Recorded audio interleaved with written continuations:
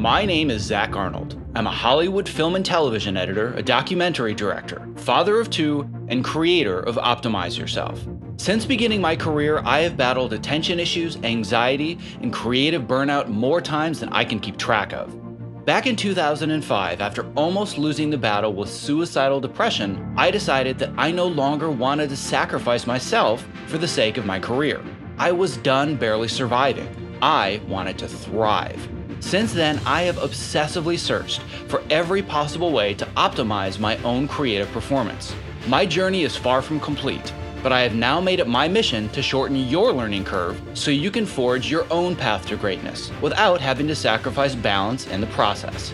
Now it's time to start designing the optimized version of you. Hello, and welcome to a special episode of the Optimize Yourself podcast, where I provide my articles in audio form so you have the opportunity to listen instead of sit and read if that is your preference. My hope is that you're going to use this opportunity to get up and step away from your desk chair for the next 15 to 30 minutes and build the habit of moving more throughout your workday. The following is a reading of my article titled The Socially Awkward Introvert's Guide to Networking with Industry Experts, which can be found at optimizeyourself.me/networking. I hope that the ideas in this article inspire you to take some action in your life. The reading will begin after a brief moment to recognize the sponsors that literally make this show possible for you. Thank you so much for your patience and your support. This episode is made possible by Storyblocks, formerly known as Graphicstock, a company that I've trusted for years with many of my website and podcast images and artwork. I am super picky about the quality of the work that I do, and Storyblocks passes the test, which is why I am proud to now have them as a sponsor. If you go to optimizeyourself.me/storyblocks, you can literally download anything from their library of over 400,000 stunning photos, textures, images, and icons free for 7 days, and also unlock discounts on millions more items. Just go to optimizeyourself.me/storyblocks, STORYBLOCKS. This episode is made possible by the Human Charger, a revolutionary new light therapy device made specifically for people who spend long days in the dark and don't get enough sunlight, i.e. you and me. Simply put in the earbuds for 12 minutes a day to drastically increase your energy, improve your mood, and increase mental alertness and focus. To learn more, visit optimizeyourself.me/humancharger and use the code OPTIMIZE to get 20% off your order. This episode is made possible by Ergodriven, the makers of the Topomat, my #1 recommendation for anyone interested in moving more at their height-adjustable workstation. The Topomat is scientifically proven to help you move more throughout your day, which helps reduce discomfort and also increase your focus and productivity. To learn more, visit optimizeyourself.me/topo. That's TOPO. I get it. You most likely chose a creative career because you love working on your own. As a Hollywood film and television editor, I spend the vast majority of my life in a small dark room, alone. I not only chose my profession because I love the craft of filmmaking, I also chose it because I'm not the most social person on the planet. I'm what you would call an extreme introvert, and if you don't believe me, just ask my wife. Being introverted and socially awkward is not a valid excuse, however, for avoiding the most necessary step to landing your dream career: networking. I don't care how amazing you are at your specific craft. It doesn't matter if the right people don't know that you exist. The key mindset shift when it comes to networking is thinking of it as a skill that you must develop, no different than learning software. Rather than spending time watching Adobe Premiere or After Effects tutorials, for example, your primary objective is developing your ability to persuade. No matter how socially awkward you might be now, networking is absolutely a skill that you can master with practice and consistency. Defining the term expert. For the sake of clarity, let's first define the term expert, because it can apply to many different types of people. It's not only about finding masters of your craft who are the best ever at what they do. Sure, meeting Steven Spielberg would be amazing, but getting to know his receptionist is a far more likely path to getting in the door. An expert could very easily be someone at the very top of their game and a legend in your field. An example in my specific industry would be Walter Murch, who's the Oscar winning editor of such films as Apocalypse Now, The Conversation, The English Patient, Cold Mountain, and frankly, too many other classics to mention. But an expert can also mean someone that's just slightly more experienced than you. The outside world might not consider this person a quote unquote expert, but they've gone further down the path than you have. They are an expert at helping you get from where you are to where you want to be. For example, if you're working as a night logger on a reality TV show, an expert to you is an assistant editor working on a high profile scripted drama. Your networking approach is no different whether you're approaching a legend or someone that's only one rung higher than you on the same ladder. Networking done very, very wrong. There is a right way and a wrong way to go about connecting and building relationships with industry experts and influencers, no matter if you're approaching them in person or electronically. Heeding the following warnings could literally be the difference between you landing your dream career someday versus wondering why you just never get lucky. Number one, do not ask for anything. Don't hand somebody your demo reel and your business card right after meeting them and say, I am available for work right now and I have all these skills and I have worked for all these different companies. And if you hear of anything that might be available, I would love to be considered. Oh, and by the way, I'd love your thoughts on my demo reel too. Just put yourself in the expert's shoes for a second. They got where they are by working hard and building their own network. They have an entire list of people at their fingertips when jobs open. Why would they consider you? They don't know you from anybody else, and they have no idea if you're worth recommending. You have to earn your spot on that coveted list. And if you think this doesn't happen, I receive emails and messages via social media like the one that I have in this post all the time from people that I've never interacted with once. And just as an example, here's a message that I received on LinkedIn. It says, hello, Zach. If you know of anyone looking for an editor or an assistant editor, I'm now available. Guess what? I didn't respond to this person. You know why? Because I don't know them, but I get messages like this on a weekly basis. Number two, do not ask to go out to lunch or even coffee to quote unquote pick their brain in your first interaction. Once again, put yourself in the expert's shoes. Do they have an hour in their hectic day to spend with someone that they've never met that may or may not be able to even string two coherent sentences together? No. Well, the knee-jerk response to this is, well, they're just an a-hole if they don't have an hour for me. They just don't want to help people. No, actually, they don't have 10 hours a week for all of the requests that they most likely receive every single day. It is your job to stand out from the crowd and earn that lunch. In the next section, I'm going to show you how to earn it the right way. Number three, do not approach an expert without a plan. It doesn't matter if you're meeting in person or reaching out via Twitter, Facebook, or email. The worst thing that you can do in your first connection is say, I would love some advice. And then when they do respond, you say, well, I don't really have anything specific. I was just curious what I can do to be successful. Conversely, don't reach out to an expert and share your life story and then ask them 15 questions. Don't make the expert do all of the hard work for you. Be concise in your request. Come prepared with one question in advance. Do research on this expert before approaching them to understand what they're working on. And if you're interested in perfecting your elevator pitch, just keep listening. The secret to networking the right way. Assuming you've internalized the above approaches and you swear to never make these networking faux pas again, like ever again, you now have only one goal when building your network: create meaningful relationships.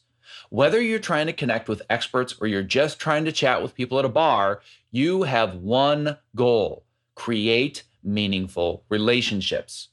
If my choices were either to hand out my business card to 50 people at a giant convention and hope that 5 of them email me back, or instead I leave having created one new relationship, I will take the latter option every single time.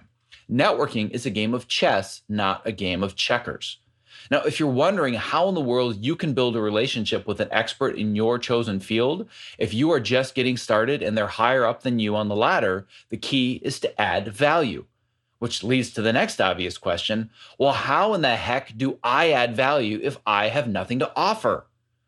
Number one, realize that you have at least one skill that the expert doesn't. I guarantee that you are better than them at something. If you gently steer your conversation with them towards your skills, and only if it naturally fits the conversation, perhaps there's an opening for you to lend your services. And this is for free, of course. Do not use this as an opportunity to land a paid gig. Your conversation might go as follows. Expert. I've been crazy busy working on this film and it has been a wonderful experience, but to be honest, it's been tough to keep everything organized. I feel like I am buried in paperwork. You should see my office. You. Wow, that sounds nuts. Yeah, I've been through that before too, but then I discovered this really cool program called Trello. Have you heard of it? Expert. No, what the heck is Trello? You. Well, Trello is this awesome project management tool that I use and it keeps all of my paperwork organized digitally. I'd be happy to shoot you a quick screencast video on how I use it and how I keep all my stuff super organized, and then I could email that to you. Would that be cool? No strings attached whatsoever. Expert. Well, yeah, that sounds awesome. Hey, here's my email address. Bam. You just found a way to stand out from the crowd, provide value, and you got them to offer their email address, and you didn't even have to ask for it. Number two, periodically send resources that you've discovered that show your shared interests. After making your initial connection with an expert, keep your new relationship alive by showing that you understand their interests and you perhaps have the same interests in common, but just make sure you don't abuse this privilege. For example, I get emails all the time from people that I've met at networking events or people that read my blog or listen to this podcast, where they send useful links to other products, programs, or guests that I might have on the show in the future. Now, it's easy to make the assumption that you cannot provide meaningful value if you don't have the same level of knowledge as another expert. But in my mind, every single person that I come in contact with knows more than me about something, and generally, it's many things. Number three, take the advice that you've received and then put it into action. If you've begun a cordial relationship with an expert and they have given you one or two pieces of great advice, prove to them that you actually listened and you did something. For example, let's say that this expert answered your one question at a networking event, and you did only approach them with one specific question, right? And they suggested that you finish your undergrad education instead of taking a paid job that you were offered during a college internship. After making the decision to go back to school, follow up with the expert who gave you the advice and just say to them, hey, I wanted you to know that I decided to finish school based on your recommendation, and it's the best decision I've ever made. Thank you. So how does this add value? Well, simple. It makes them feel good about helping you. They successfully helped send the elevator back down to somebody else. Only after providing value will the door open to further your relationship by grabbing lunch, coffee, or even shadowing that person for a few hours. This is time that you have to earn by showing that you know how to play the game. How to perfect your elevator pitch. All right, so now it's time to get down to brass tacks. Whether you're reaching out to somebody via email, social media, or you're meeting with an expert in person, you need to have your pitch down if you want to get noticed and stand out from the crowd. And note, it's called an elevator pitch because in a hypothetical scenario, you have serendipitously gotten into an elevator with this expert or influencer, and you have the amount of time to pitch that it takes to get from the ground floor to their floor. You know, no pressure. Pitching an expert in person. Do not, under any circumstances, approach somebody after a panel or at a networking event and say, I just want to do everything. Do you have any advice? If you want to stand out and be memorable, you need to be specific. Have a succinctly honed elevator pitch with specifics about you, your interests, and where you desire to go in your career. And if you're not sure how to narrow down your interests, try something that's called the tornado technique, which I break down in detail in my ultimate guide to making it in Hollywood as a creative, which you can download at optimizeyourself.me/Hollywood Ultimate Guide. You must have a succinct, pre-rehearsed answer to the most common question that you're most likely going to be asked by not only the expert you're approaching, but also any other people you meet. So, what do? So here's how not to answer this question. Well, I'm thinking of becoming an editor, I guess. I'm still figuring it out. Now, here's a much more concise answer to this question. Well, I'm currently working my way into editing scripted drama because I love character driven stories. Emotion is what draws me to my favorite shows, and your latest project just happens to be one of my favorites on TV. Now, if you don't mind, I would love to ask you one simple question. How did you, and fill in the blank there? Your goal is not to impress someone. Your goal is to make yourself unique and memorable in as few words as possible without being weird. While your question is being answered, pay attention. Now, I know this sounds ridiculous, but nothing will disqualify you more than approaching an expert, asking your question, and then looking around the room for your next target. Show that you are listening and that this advice is valuable to you. Once your question has been answered, now you're going to have to play a bit of jazz and improvise. If there are 50 other people waiting in line behind you, it's time to move on. And if you have room to breathe, maybe ask a related follow-up question if you're getting the vibe that things are going well. If you want to get their contact info, do not say, "Hey, can I have your email address so I can send you my demo reel?" This puts them in a really awkward position of most likely having to say no because they don't want their personal information circulating. Moreover, if 20 other people are standing around, that means that this person is giving away their email not to just you, but 20 other people. Now, the super secret ninja method is instead to ask for their contact info of that person's assistant, publicist, support staff, etc. You have a much better chance of connecting with a gatekeeper than the expert if you are making a cold approach. And if you still insist on trying to get their contact info and there aren't any other people around, the best method is to phrase it this way. "Wow, the advice that you gave me is just invaluable. I cannot thank you enough. Once I've implemented this, I would love to let you know how it helped me. Do you mind if I keep in touch via email and I share my results with you?" As mentioned in the previous section, this approach provides genuine value to the expert by showing that you know how to take advice and implement it. Everyone loves helping somebody else find success. Pitching an expert via email. When you're pitching an expert via email, remember that they have a lot of other emails to get through. And if they're truly an expert, it means that their life is busy. Keep it simple. Do not share your life story, every single challenge that you're facing in your career, and 10 questions that you would like them to answer on top of that. Just try out this formula for your next pitch email. Briefly introduce yourself using your elevator pitch. Then share a piece of information that's personal to them that proves that you have done your research and you are not sending the same email template to 100 people. And then ask one question, and a related follow-up question is probably okay as well. Now, if this person is a halfway decent human being, they're most likely going to respond, but do not expect them to respond promptly. In general, an email like this goes into the someday folder. The last thing that you want to do is blow your chance at a potential response and lifelong relationship by getting irritated after only 3 days and then sending the following message. "Hey, I sent you an email a few days ago and you haven't responded yet. I know you're busy, but after 3 days, it's kind of rude. I'd really appreciate a prompt answer to my question when you have a moment. Thank you." This is an instant delete. Do not make this mistake. Please, like ever. Be willing to play the long game. If they haven't responded in a month, it's okay to gently nudge them as long as you are very conscious of their time. So try this simple email formula for getting their attention. "Hey, I don't know if you remember me, but a while back I inquired about X. I'm sure that you're very busy, no problem at all, but I just thought that I'd float this to the top of your inbox, as I know that stuff falls through the cracks. Thanks so much." Most likely it was just an honest error, and you're usually going to get a very polite response back, often the same day. The reality is, you might not always get a response, but plant enough seeds, and eventually a few will sprout and grow. Networking is one piece of a much larger puzzle.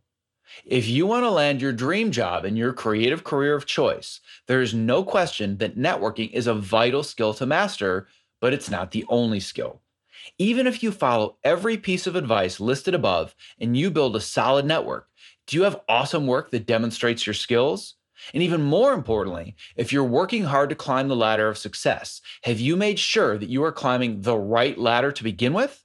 I cannot tell you how many friends and colleagues that I've talked with who killed themselves in their 20s only to become successful and then hate where they are now because they didn't take the time to assess whether they were climbing the right ladder at all.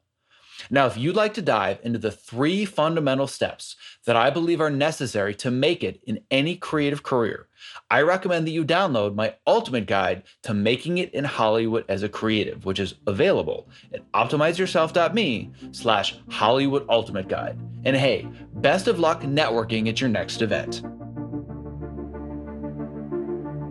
I hope that you enjoyed the reading of my article titled The Socially Awkward Introvert's Guide to Networking with Industry Experts, which can be found at optimizeyourself.me/networking. I hope that you were inspired to take action in your life, and this article gave you the opportunity to step away from your desk and incorporate just a little bit of movement into your day.